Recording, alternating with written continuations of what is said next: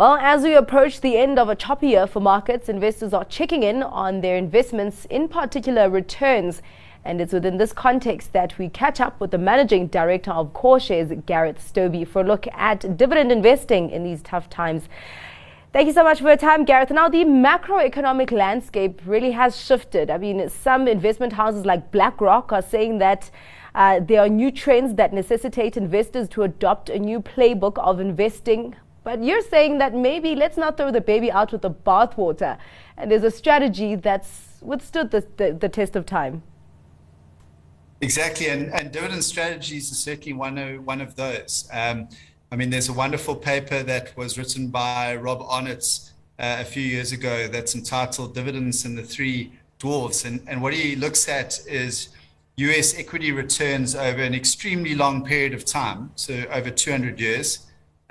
US equities have given you roughly 8% compounded through that period of time, of which dividends make up over 63% of the returns. So it just shows that the actual cash flows that return to investors through time is critically important as a critical underpin to investment returns. I mean, at the end of the day, any investment is as valuable as the future cash flows from that asset. And so that's why, particularly after some of the froth has been taken away from the market and people look at some of the assets that have perhaps been overvalued of late, there's this return to kind of old school analysis of cash flows.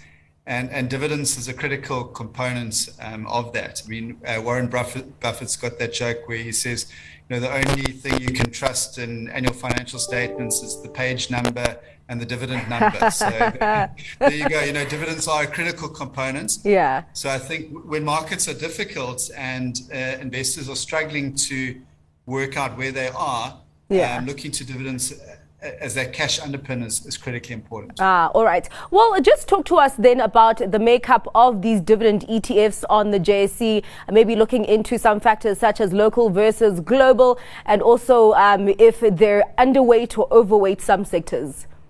Yeah.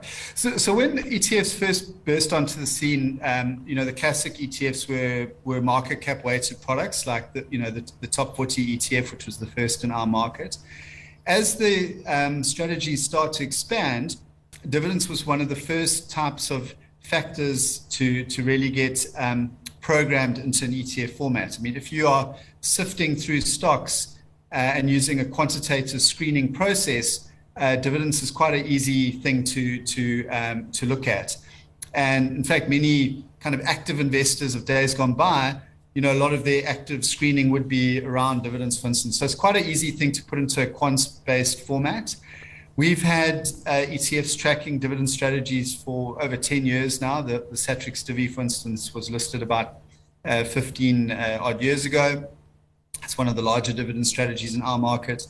At CoreShares, we've got two dividend strategies. We've got one that aims at local shares, which shares have paid a consistent growing dividend stream of local securities.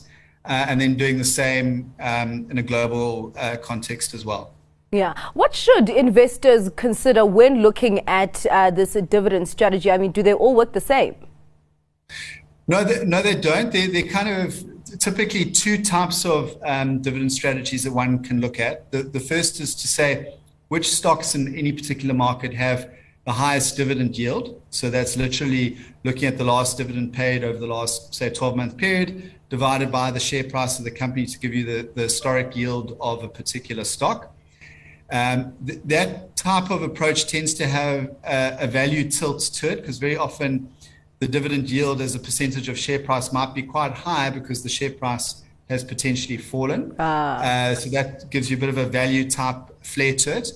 The other metric you can use is rather than looking at how high the dividend yield is, how consistent is that dividend and how many years in a row has that company been able to pay, maintain, and grow their dividends. So those are the two types of dividend screens. One is a type of value approach, and the other is more of a quality approach to show how consistent that dividend has been through time.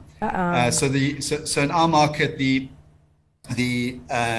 JSE FTSE Divi Index is a yield type of strategy, whereas the S&P Dividend Aristocrat strategy is more of a quality type filter. Yeah. Gareth, looking at the kind of cycle that markets are in right now, would you recommend a buy into these dividend ETFs?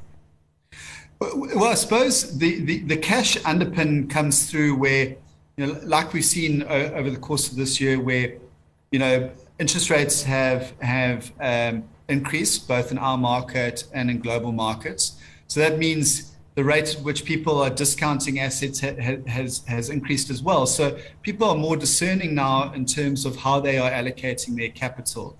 And those sort of high momentum growth stocks in that environment become less attractive. And some of the boring business models of days gone by that are more cash generative become more favorable because there's more line of sight as to where the returns are coming from. So these sort of markets that we're entering into now, where some of the growth has been taken out of the market, is really where they tend to come through for investors. So I would say that we're in a particularly good cycle right now, actually, for high dividend paying and consistent dividend paying stocks. And what about growth companies, your tech stocks? Do you even think of them? Do you even think of them when you're looking at this dividend strategy?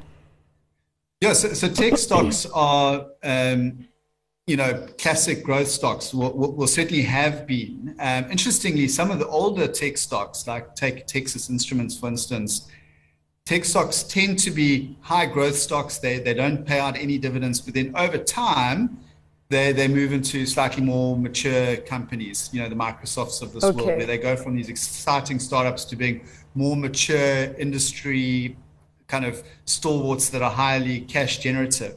So it depends on what type of tech stocks you're talking about. Some of the more younger tech stocks will be very much growth companies and won't pay much of a dividend. And then you get these older school tech stocks that have kind of moved into more mature companies that will be dividend payers. Thank you very much for your time and for your insights today, Gareth. That was Gareth Stobie from CoreShares.